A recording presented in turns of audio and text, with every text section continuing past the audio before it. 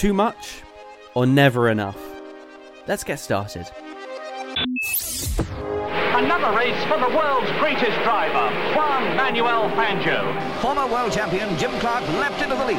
That's Clark's Lotus going like a bomb. And James Hunt is the world champion by just one single point. By being a racing driver, you are under risk all the time. And if you no longer go for a gap that exists, you're no longer a racing driver. And that is Michael Schumacher ahead, the world champion. To become a four-time world champion, Sebastian Vettel, Lewis Hamilton, champion of the world. That's for all the kids out there who dream the impossible. Max Verstappen is champion of the world. Oh my God! Max Verstappen, you are the world champion! The world champion! Hello and welcome back to episode 20 of F1 in Review. A very hectic and packed Austria Grand Prix is now behind us, and myself, Tristan Fancourt, and Angus Gallagher are here to guide you through what has been a very, very interesting week. A race that concluded a few hours after the end of the race, and if you don't know what I'm talking about, well, at the end of the Austrian Grand Prix, a significant number of drivers got penalised for going over track limits. A theme that I think, Angus, you'll agree, ran through the whole race weekend, through the qualifying, I have to get this right, sprint qualifying, or as they call it, the sprint shootout, the sprint race, and then finally the feature race on Sunday. Now, this was, I think, a major issue for people because usually we get to the end of a race, people go past the checkered flag and we go, oh, that was very interesting. All right, Max Verstappen in first. Okay. Oh, it's Charles Leclerc in second. Oh, that's kind of it. But this time, Aston Martin decided to throw a spanner in the works by protesting against the end of the Grand Prix.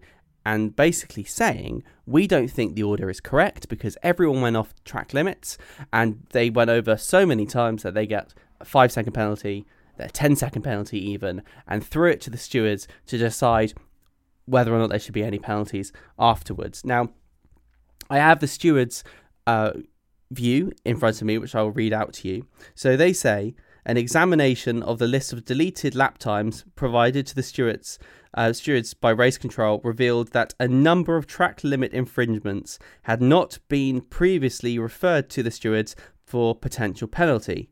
It was determined that some of these infringements warranted a penalty and that was not previously applied when the provisional classification was published. These penalties will be reflected in the final classifications. So what they're saying there is, we agree with Aston Martin that some people didn't get the penalties that they deserved. And before I jump to you, Angus, to talk about this, I think it's worth you highlighting what these penalties actually meant in practice. So, at the end of the race, these were the penalties that were imposed. Carlos Sainz was given a 10-second penalty. Lewis Hamilton was given a 10-second time penalty. Pierre Gasly was given a 10-second time penalty. Alex Albon was given a 10-second time penalty. Esteban Ocon was given not one, not two, not three, but 4 time penalties, equating to 30 seconds in total. By the way, that now means that Esteban Ocon has got the dubious record for the most number of penalties in a single race. Logan Sargent was given a 10-second time penalty. Nick De Vries was given a 10-second time penalty. And then another 5-second time penalty. Sorry, the list is so long that I'm starting to run out of get confused here. And Yuki Tsunoda was given a 5-second penalty. So, we're not done. Because that gets added to the race, Angus, that means that Lando Norris ends up being in 4th place, moving up from 5th. Fernando Alonso is in 5th, moving up from 6th. Carlos Sainz gets demoted from 4th down to 6th. George Russell moves to 7th place from 8th place. Lewis Hamilton gets demoted from 7th to 8th. Lance Stroll gets in 9th place, up from P10. Pierre Gasly gets demoted from P9 to P10. Alex Albon stays in 11th. Zhou Guanyu goes up to P14. Logan Sargent gets a penalty but stays in 13th. Esteban Ocon gets demoted from 12th to 14th. Valtteri Bottas moves from 16th to 15th. Oscar Piastri gets to 16th from P17th. Nick De Vries gets demoted from P15 to P17. Kevin Magnussen is up to 18th from P19. And Yuki Tsunoda demoted to P19 from P18. And then Max Verstappen, Charles Leclerc, and Sergio Perez 1, 2 and 3. Blimey. That all happened at the end of a race. That's taken multiple minutes to go through, and I have all the information in front of me. Angus, should we be making this large number of changes to the final classification after the race like this? Could you just repeat for the listeners all of that, just in case they missed any of that? I'm joking. Can't. I'm joking. No, it's But I'd like to first address, I love the wording, it made me chuckle when I read it, about Aston Martin were protesting the race result. I love that wording. It just sounds like they're being very, like throwing toys out the pram. Just like, we didn't like it. We came, 6th and 9th. We don't like it. We want to come higher. We're going to protest the whole thing. But as you mentioned, it turned out it was a track limits association. That's what it was. They were protesting about. Now, should this be such an issue after the end of the race? I mean, it's an interesting one, because my question is, how come in qualifying there is such a laser focus on track limits, and drivers such as Sergio Perez on the Friday qualifying can have lap times deleted almost instantaneously or within 30 seconds. So you find out immediately what happens to their lap. He had a lap which was good enough for second in Q2, I think, on the Friday night, and within 30 seconds his lap was gone. We knew it. How come? I guess in the race they have to, I guess you tally up, I suppose, don't you? You tally up how many track limits offences you have, and as a result they have to work out at the end who has how many, why they might end up, or whether they end up needing a penalty or not. But still, it just seems all a bit farcical. It makes F1 look silly. I think any penalty, it does, yeah. Any penalty which ends up being after the race makes F1 look a little bit silly, because you're thinking, well, how could they not decide this earlier? But this one, when so many drivers had penalties, I hate to put this upon you, but you missed out a penalty, Tristan. You were very thorough, but Kevin Magnussen also got a 5-second time penalty for track limits. The ridiculousness of it all was that the bottom three drivers, De Vries, Magnussen and Tsunoda, all originally came 17th, 18th, 19th, I think, and then they had penalties, which meant they all shifted around and moved around in the battle for 17th just through having penalties. I think it's just pretty farcical overall, and there are certain tracks where it's going to flare up. Like, for example, Monaco, it's never going to be an issue. That's a street circuit with walls. Most street circuits the same. And you get other ones like Austria. It's always been a problem at Austria because it's such a tight track and the corners are quite fast. It's a short lap. And in qualifying on the Friday night in Q1, the gap between first and last was 0.8 of a second. So clearly that is minuscule in the context of the real gap between top and bottom in the field. So sure, there's going to be fine margins, and they have to try and get those fine margins. But it's just a bit of a joke, really, isn't it? How do you solve it though? Well, they have solved it. You are absolutely right, Angus. It shouldn't take them this long, and there are sensors in the track and on the white line, yes, that detects. So it should be automatic. I don't know how it's not automatic. I did a very courtesy sort of Google of how other sports do it, and MotoGP, they've just got sensors on the bikes and on the track. They go over, automatic. And what's really bizarre about this is it took them so long to calculate this, and because of that, I think most people sort of lost interest. And that's what kind of annoys me about this is you kind of go, well, that's it. That's the end of the race. Excellent. We've had the closing music of the Austrian national anthem. Excellent. Max Verstappen's walked off. And then you close it and you close the laptop. You exit your phone. You walk off. And then you come back and you're like, oh, that's not the race I remember. What happened there? And then you have to go off and find out all this stuff. And okay, it does have to be addressed. Absolutely. I'm not saying that anyone should get off lightly. But what I'm saying is it should be done immediately. There doesn't need to be that much steward review in this. And my question is, if there is a system which they tell us that they've got, where there is sensors, then what happens to the sensors output? Does it go to the stewards directly, and then they go, oh, we'll ignore Ocon? I did a bit of napkin maths, and I think Ocon went off the track 30 times to the amount of penalties he did. So, I mean, that surely it flagged it up that many times, because the way you get the penalties, right, is you get first strike, second strike, third strike, and then you get a black and white flag. Yep. And then if you go off at that point, then you get your 5 second. You go off again, and you get a 10 second. And then it resets. So then you have to go first strike, second strike, third strike, black and white flag, 5 second penalty, 10 second penalty. Okay, so I reckon Ocon went off nearly half the race, I should say. So if they're getting all this output, why aren't they just automatically saying, oh, well, add that together? Excellent, that's a 5 second penalty for you. That's another 5 second penalty for you. I don't understand where this data is going. You'd think it'd be going straight to race control, wouldn't you? Because that's the place that decides the penalties and everything. And that would be logical, but once again, it doesn't seem too logical. And I get it's a very difficult thing to police. And also, there's such fine margins in terms of seeing which part of the car, which part of the tyre has gone off the track.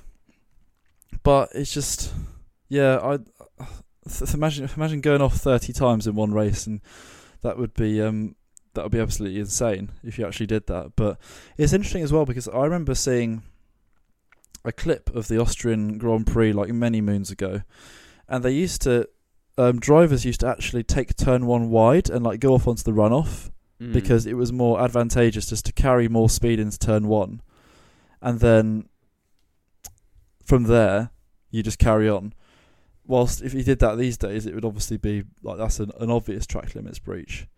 But and it's also, I can't lie to you, it's one of these topics which is just, I don't know about you, Tristan, it's so dull.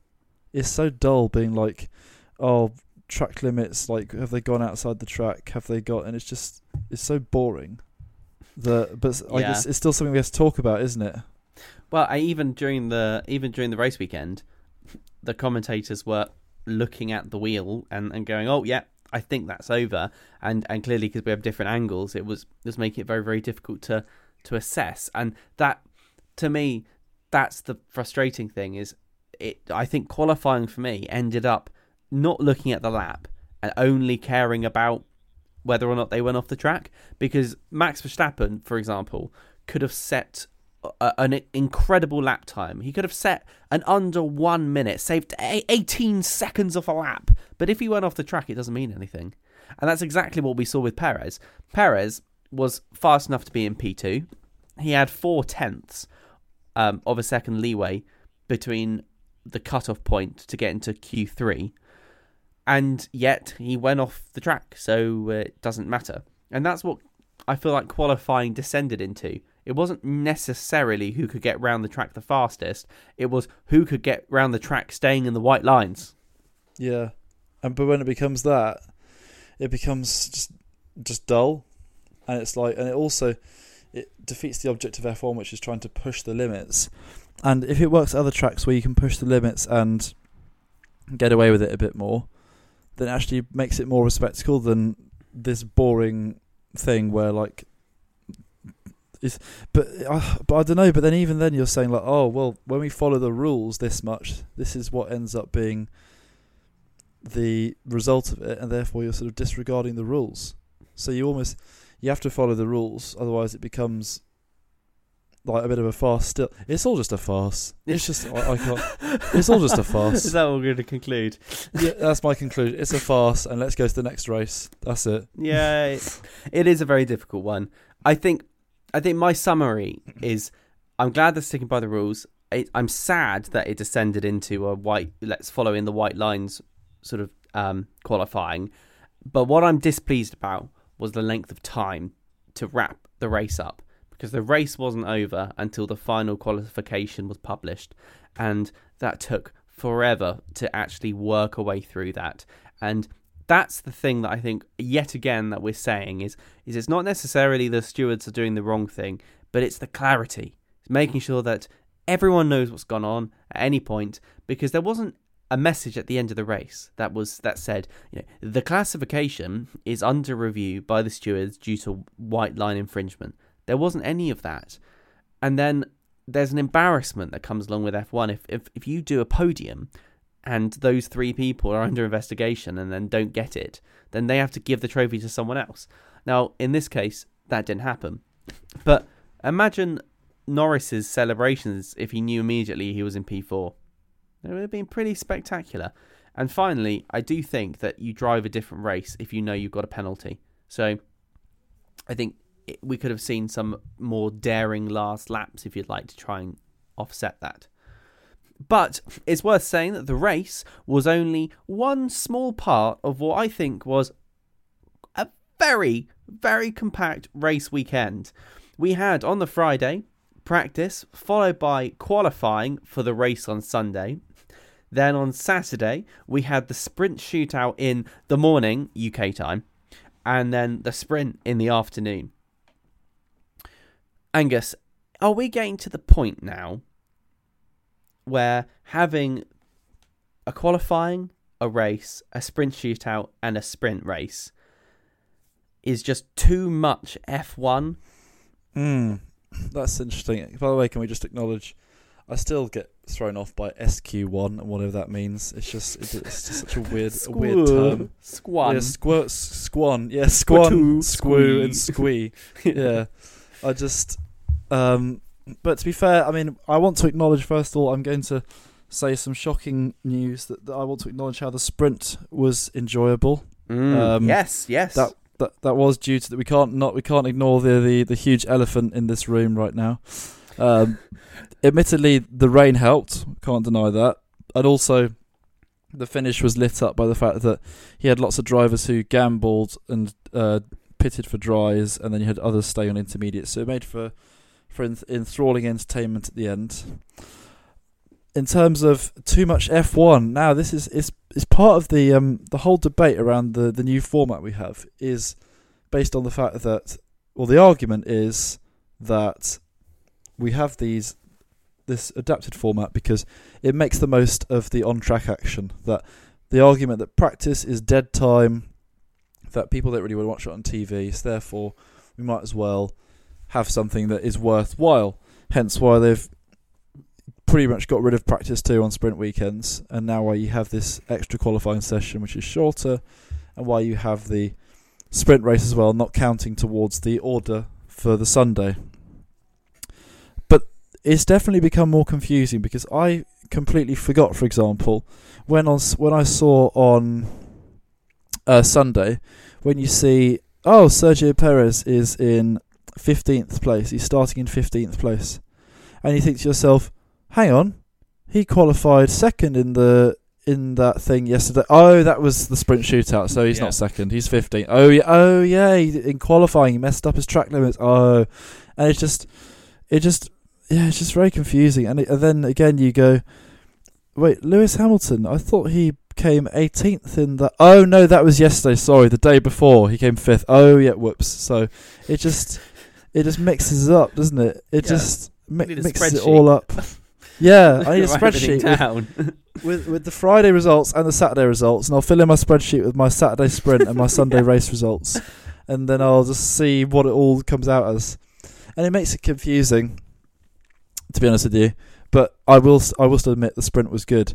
I think once we have all 3 of us on here again, I'd be interested to expand the debate in terms of in terms of F1, too much F1. I think the debate that'd be interesting would be too much F1 in terms of the races. Okay, because I remember a time when we had 17, 18 races, and sure, you want more races than that, but every race was like 2 weeks apart. You always had something to really look forward to. It also meant that statistics weren't skewed as much. If a car was really dominant in one year, you wouldn't have a driver winning 16 races like last year, and it wouldn't skew the statistics necessarily. Yeah. But it's driven by money, but it's an urge by the sports authorities to have more and more races. And now we have a situation where we are. If it wasn't for China's COVID policy, we'd have been on the verge of, or we are on the verge of a 23 race season, with 24 or 25 being mooted in the future, because they want a race on the African continent, and they probably want another race in America possibly. So that would take it up to 25 if you add China back in. And there's the question of, is that too much F1? Is that having a race effectively on half the weekends of a year, is that too much? Not necessarily, possibly for us fans, but also for personnel, for teams, for people who work for the sport itself. That'll be another interesting debate, which I would be interested to have once we're reunited as a three. But yes, your thoughts on the sprint, please, Tristan. Did you, as a man who's less sceptical than me about it, what did you think of it and everything that went down? Oh well, okay. To be honest, rather embarrassingly, I forgot that sprint shootout was a thing. And the only reason I watched it was because, and this is 100% true, I'm moving house, and so during qualifying on Friday, my partner and I were packing the house up, and so we only half watched qualifying. It was only in the background, but I didn't really watch what was going on. And I said, why don't we watch it again tomorrow before the sprint race? Okay, so obviously in my head I hadn't connected that qualifying had nothing to do with the sprint race. And then we were re-watching qualifying that happened on Friday, and it popped up and was like, hey, tune in for sprint shootout. And I was like, oh yeah, that's a thing. And so we tuned into that and watched the sprint shootout ready for the sprint race. That was the only reason I remembered that was a thing. Because if you actually listen back to last week, Tom didn't give the timing out for the sprint shootout, which means we all forgot about it. And I've since rectified this issue, because the calendar I have, I hadn't updated it for a while, that has all the times in it, didn't have the sprint shootout. I've now since updated it and added in all the sprint shootout times as well. So I do actually have that now. But what a ridiculous weekend. I'm sorry. I'm actually erring on the side of this is too much. This is too much Formula One. I've watched Formula One since I can remember. It's been a big part of my life, but it's not the only part of my life. And that's the thing that's kind of irking me a little bit. Saturday is a very busy day. Most of us have things to do, places to go, people to see. And so I was like, I'm like, well, okay, so, lucky we tuned in at 11 o'clock to watch Sprint Shootout, and, that puts us in good stead, ready for the sprint race today. If you miss that, then you've got to find time later on in the evening to watch the Sprint Shootout, and then watch the sprint race itself. I nearly called it sprint qualifying then, whereas I think the nice thing about the old format was, it was only one thing. You watched one thing on Friday, one thing on Saturday, and then one thing on Sunday. Now we've got practice and qualifying, so two things on Friday, two things on Saturday, and then one thing on Sunday. And I just think it's too much, Angus. I just think it's too much. I just don't have that much time. I love Formula One, but as I say, it's kind of not the only thing we do. And so I saw on Twitter loads of people having exactly the same comment as you, Angus, which was, I thought Sergio Perez qualified in 15th. Why is he suddenly in second place for this? Oh, yeah, that's right, because that's not qualifying for the sprint. So I think it's too much Formula One, and I think I'm going to repeat what I said in the previous review of the sprint weekend, which is we need to have something completely different. We need to have something like qualifying on Friday, a reverse grid sprint where the people at the back dash to try and get some frantic points, right? And then the Friday grid order sets the real grid for Sunday. And there you go. You only need one qualifying, and then it's reversed for Saturday, and then it's, proper points and everything on Sunday. And then it's just normal things, one thing on Saturday, one thing on Sunday. And then, maybe we don't have free practice, so you only have one practice. So there you go. You've even reduced, I guess that would reduce the race weekend. One practice on a Friday, along with the qualifying that sets the reverse grid on Saturday and a grid on Sunday. There you go. I've solved the problems for Formula 1. Therefore, less tyres are needed, less fuel is burnt, and people's attention spans aren't depleted because, hey, as I say, I just can't watch that much F1 on one day without not doing anything else. What if we're just adults now and we actually have busy lives? Nonsense. And we're not we're not the youth that we used to be, where we could just back when you're at university and you can just pause everything in your life just to watch F1 on the Sunday afternoon, and your housemates who aren't necessarily F1 fans will come and have a watch because they're bored or something like that. It's not quite the same anymore. We have jobs to uphold. We have families to bring up, not yet, but one day. We have we have things to do. So maybe I sit there and at 11 a.m. on a Saturday, I've life stuff to sort out. I was doing a spring clean of my flat this weekend. I had left it for a while, and clearly because it's July, and I summer I was clean. just doing it's literally a summer clean. So I was just doing the hoovering and the surface swiping, etc., and the de-dusting or undusting, whatever you want to call it. So, and I was like, well, I'm cleaning. I've got things to do. So I guess the sprint shootout will just have to wait. So maybe we're just busy, and maybe just we're being swept up with the just human life. Maybe this is just it is what it is now.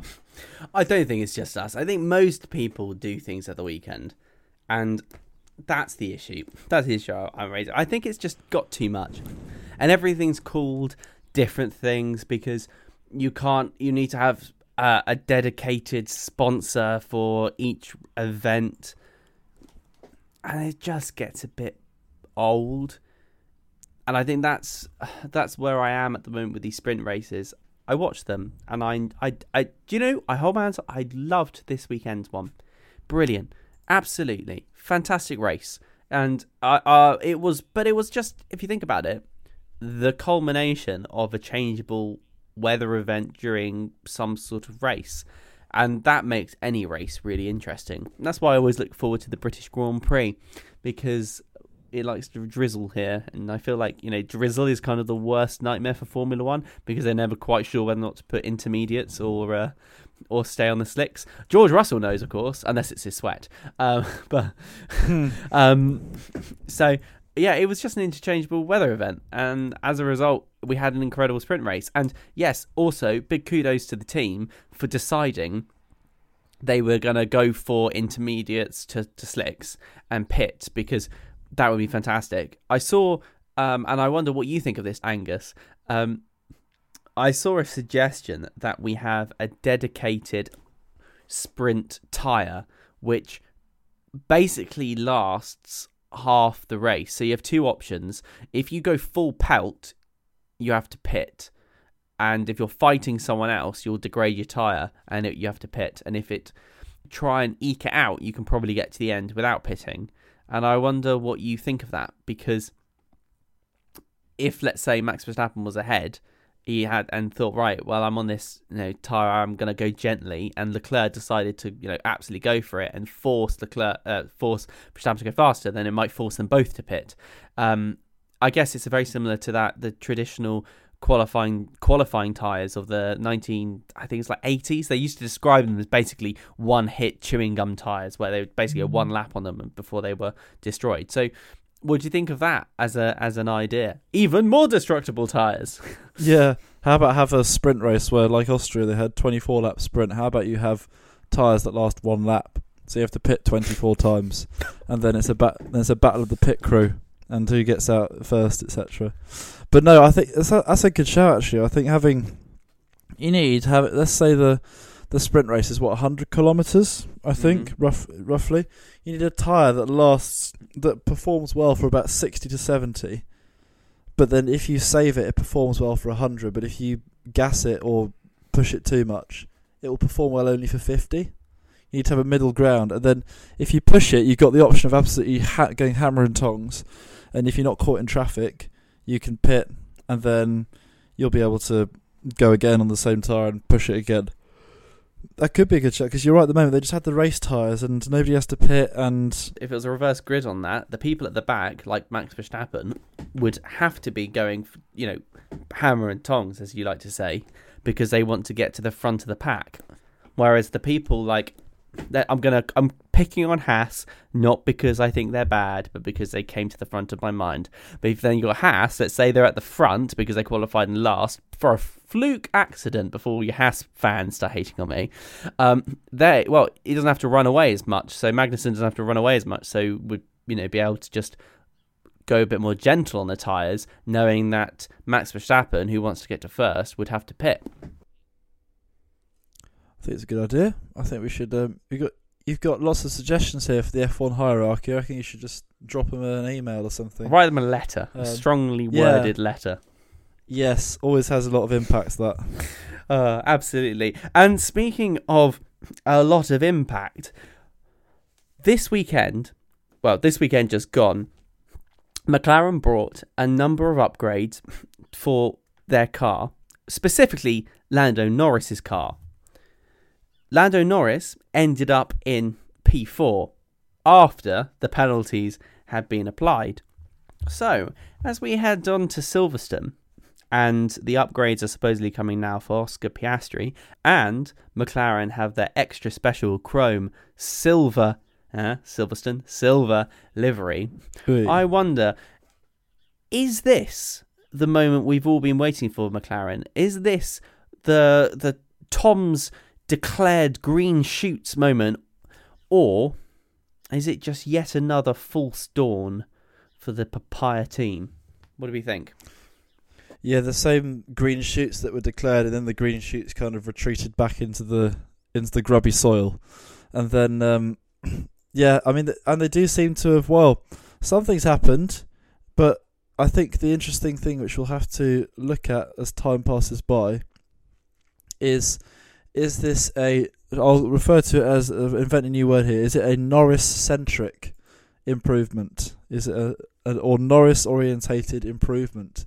Because I want to say, I reiterate my point that I've made in the past about Lando Norris and how much of a talent I think he is. I think that, whenever he gets in a top car, he will absolutely smash it. I think that he's up there with, he's not Verstappen's level. I think Verstappen has just gone far and beyond in recent times, but I think he's definitely on the same talent wavelength as we always talk about your Leclerc and your Russell and your Sainz. I think that Norris is definitely in that bracket, if not above that bracket, based on what he can do in a inferior car in the McLaren. To finish, fourth in qualifying, and then third in sprint qualifying. Phenomenal results. He was only behind the Red Bulls on the Saturday sprint shootout, which is unbelievable. And sure, he had a poor start in the sprint. He was a bit unlucky. He got caught out when Verstappen decided to absolutely steamroller past Perez and then push him just that little bit extra wide. Norris kind of got stuck at that, because otherwise I think he would have been on for a very strong result. Look where Hülkenberg got up to at the start. He got up into second. I think Norris could have definitely been up in that position too. But then he held his fourth in qualifying, turned it into a fifth, I should say, before the track limits penalties applied, and he got that fourth back. And he clearly had a barnstormer of a weekend. But the interesting point is he's kind of smoked Piastri all weekend. So Norris fourth in qualifying, Piastri 13th, 6 tenths between them. Sprint shootout, Norris 3rd, Piastri 17th, 4/10 between them in the in Q1, which was the only comparison we SQ1, sorry, the only comparison we had. And then they finished quite close in the sprint, ended up being close together, and then in the race, miles apart again, 4th and 16th. So Piastri, who himself had been showing some improvements, had a bit of a bad weekend, it seems, and I'm sure he will come back from that. Even if at the moment the point standings read 24 for Norris and 5 for Piastri, which is a little bit unfavourable. But yeah, I'd be interested. Yeah, Silverstone, kind of similar to Austria in some aspects, because you got quite a few long straight, not like really long straights, but you've got high speed sections where it's like quite fast. There are more high speed corners at Silverstone, so it'd be interesting to see whether they come up trumps there. Norris had the British crowd behind him. I know that doesn't define how strong an upgrade package is, but you can't deny that might end up being a factor in terms of his performance. I think after a couple of races, up until the summer break, then we can judge whether the upgrade package is working. We got 3 more races, don't we, for the summer break? I think, yeah, the 3. We got Britain, Silverstone, we got Hungary, and then we got Spa, the Belgian Grand Prix. After that, we can probably categorically say, well, those were green shoots, or someone didn't water the plant enough, and therefore it managed to not survive. So we'll then be able to see after that. But it's an encouraging signs.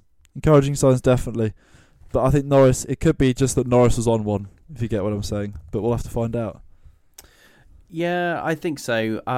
What I would say is I think you're being slightly harsh on Oscar Piastri. It's worth noting that he didn't have the upgrades, and the upgrades seem to have been quite significant this time around. Norris certainly thought so. In an interview with him afterwards, he was extremely happy with the performance of the McLaren afterwards, hanging on the back of Carlos Sainz for a significant portion of time as well. I think shows how far that McLaren's come, which is so wonderful.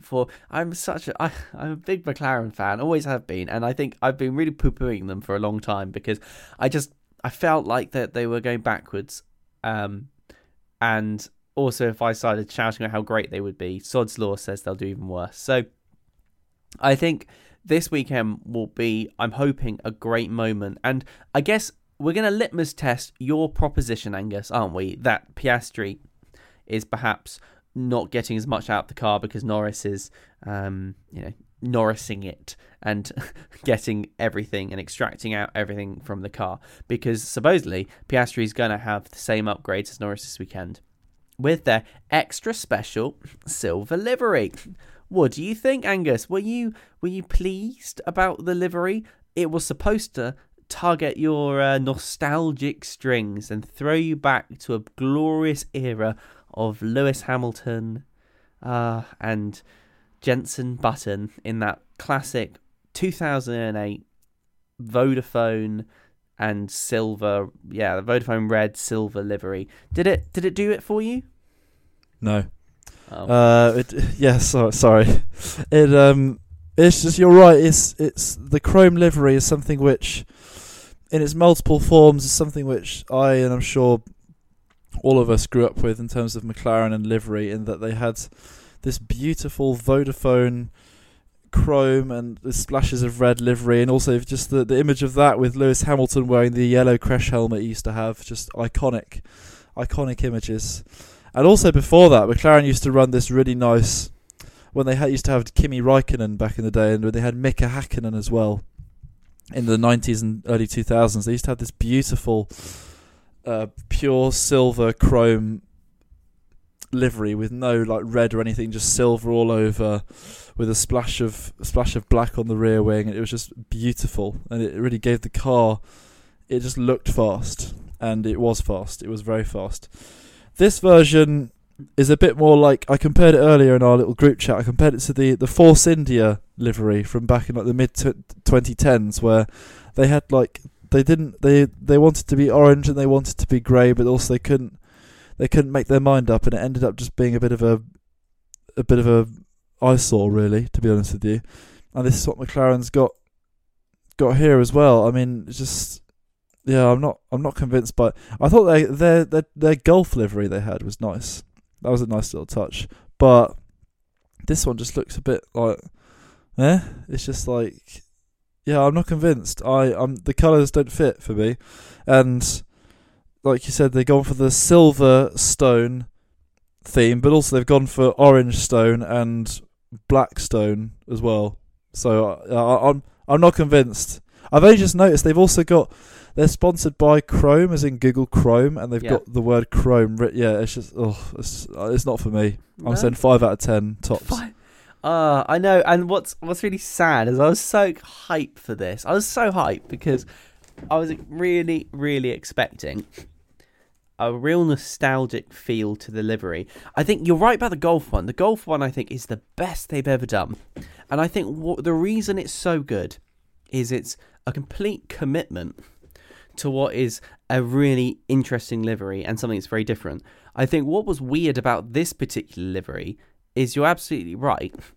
They've kind of gone orange, chrome, but we don't want it to be too heavy, so we're going to put the bare carbon still going to be there, and that's kind of what annoys me about it. And it's the bare carbon I don't like. It's nothing to do with the orange or anything. It could, if it was a silver and orange livery, I would have been incredibly hyped, because that would have been an absolute nod to their old school livery. But with the papaya branding that we know McLaren have heavily gone into, which would be brilliant. And we're not expecting them to be red because they're not sponsored by Vodafone anymore. And I just think it was a bit sad that they kind of missed out on an opportunity. Whereas Oscar Piastri and Lando Norris's race suits are really, really nostalgic. They look very, very similar to the classic ones that we saw Lewis Hamilton racing in, and Mika Hakkinen as well, I guess, racing in back in the day, and Jenson Button as well. And I don't know, as I was really, really hoping for a moment of magic, a nostalgic magic, because I wasn't old enough for the Golf livery. But if for those who don't know, when I was growing up, it was Lewis Hamilton winning races, and it was that era that really got me into the sport. And so I kind of wanted, I think, Angus, you were saying earlier that we've grown up and we no longer, have the time for Formula One. It's moments like that really throw you back into old school, cool Formula One that you knew and loved growing up. A bit like in Ratatouille, where the critic eats the ratatouille and gets thrown back to his childhood. And that's what I was waiting for. I was waiting for my Igor moment, and it just didn't come, and now I'm a bit sad about that. But well, hey, at least the liveries do it. I'm just hoping, and hear what you think. I'm just hoping that the minor letdown of the livery is not a warning for the reality of the performance of their upgrades. Yes, if the livery is underwhelming and it signals a sign, then it's not going to end up being very favourable for them, is it? It's not going to be a good sign. But only time will tell. I reckon we'll be eking to have McLaren as a topic again in the next few weeks, because we'll want to discuss their status and how they've got on. So we'll see if you hear us talking about McLaren again in a few weeks' time, do not be surprised. And that's all we've got time for in this episode of F1 in Review. Thank you very much for listening to episode 20. If you have got to this point, if you haven't, well, I guess you'll miss this outro. Now, we have the Silverstone British Grand Prix coming up this weekend, which means chances of drizzle, very, very high. But unfortunately, chances of a British racing driver finishing on the top step of the podium, not so high, I don't think. It could be another Max Verstappen win to add to the Red Bull tally, but only time will tell. If you are planning on tuning in this weekend for the British Grand Prix, then you can catch the qualifying on Saturday at 3 p.m. UK time. Adjust that for your local time zones. And then on Sunday, you can catch the race at 3 p.m. also. But thank you very much for listening, and we will be back next week to discuss the results of the British Grand Prix.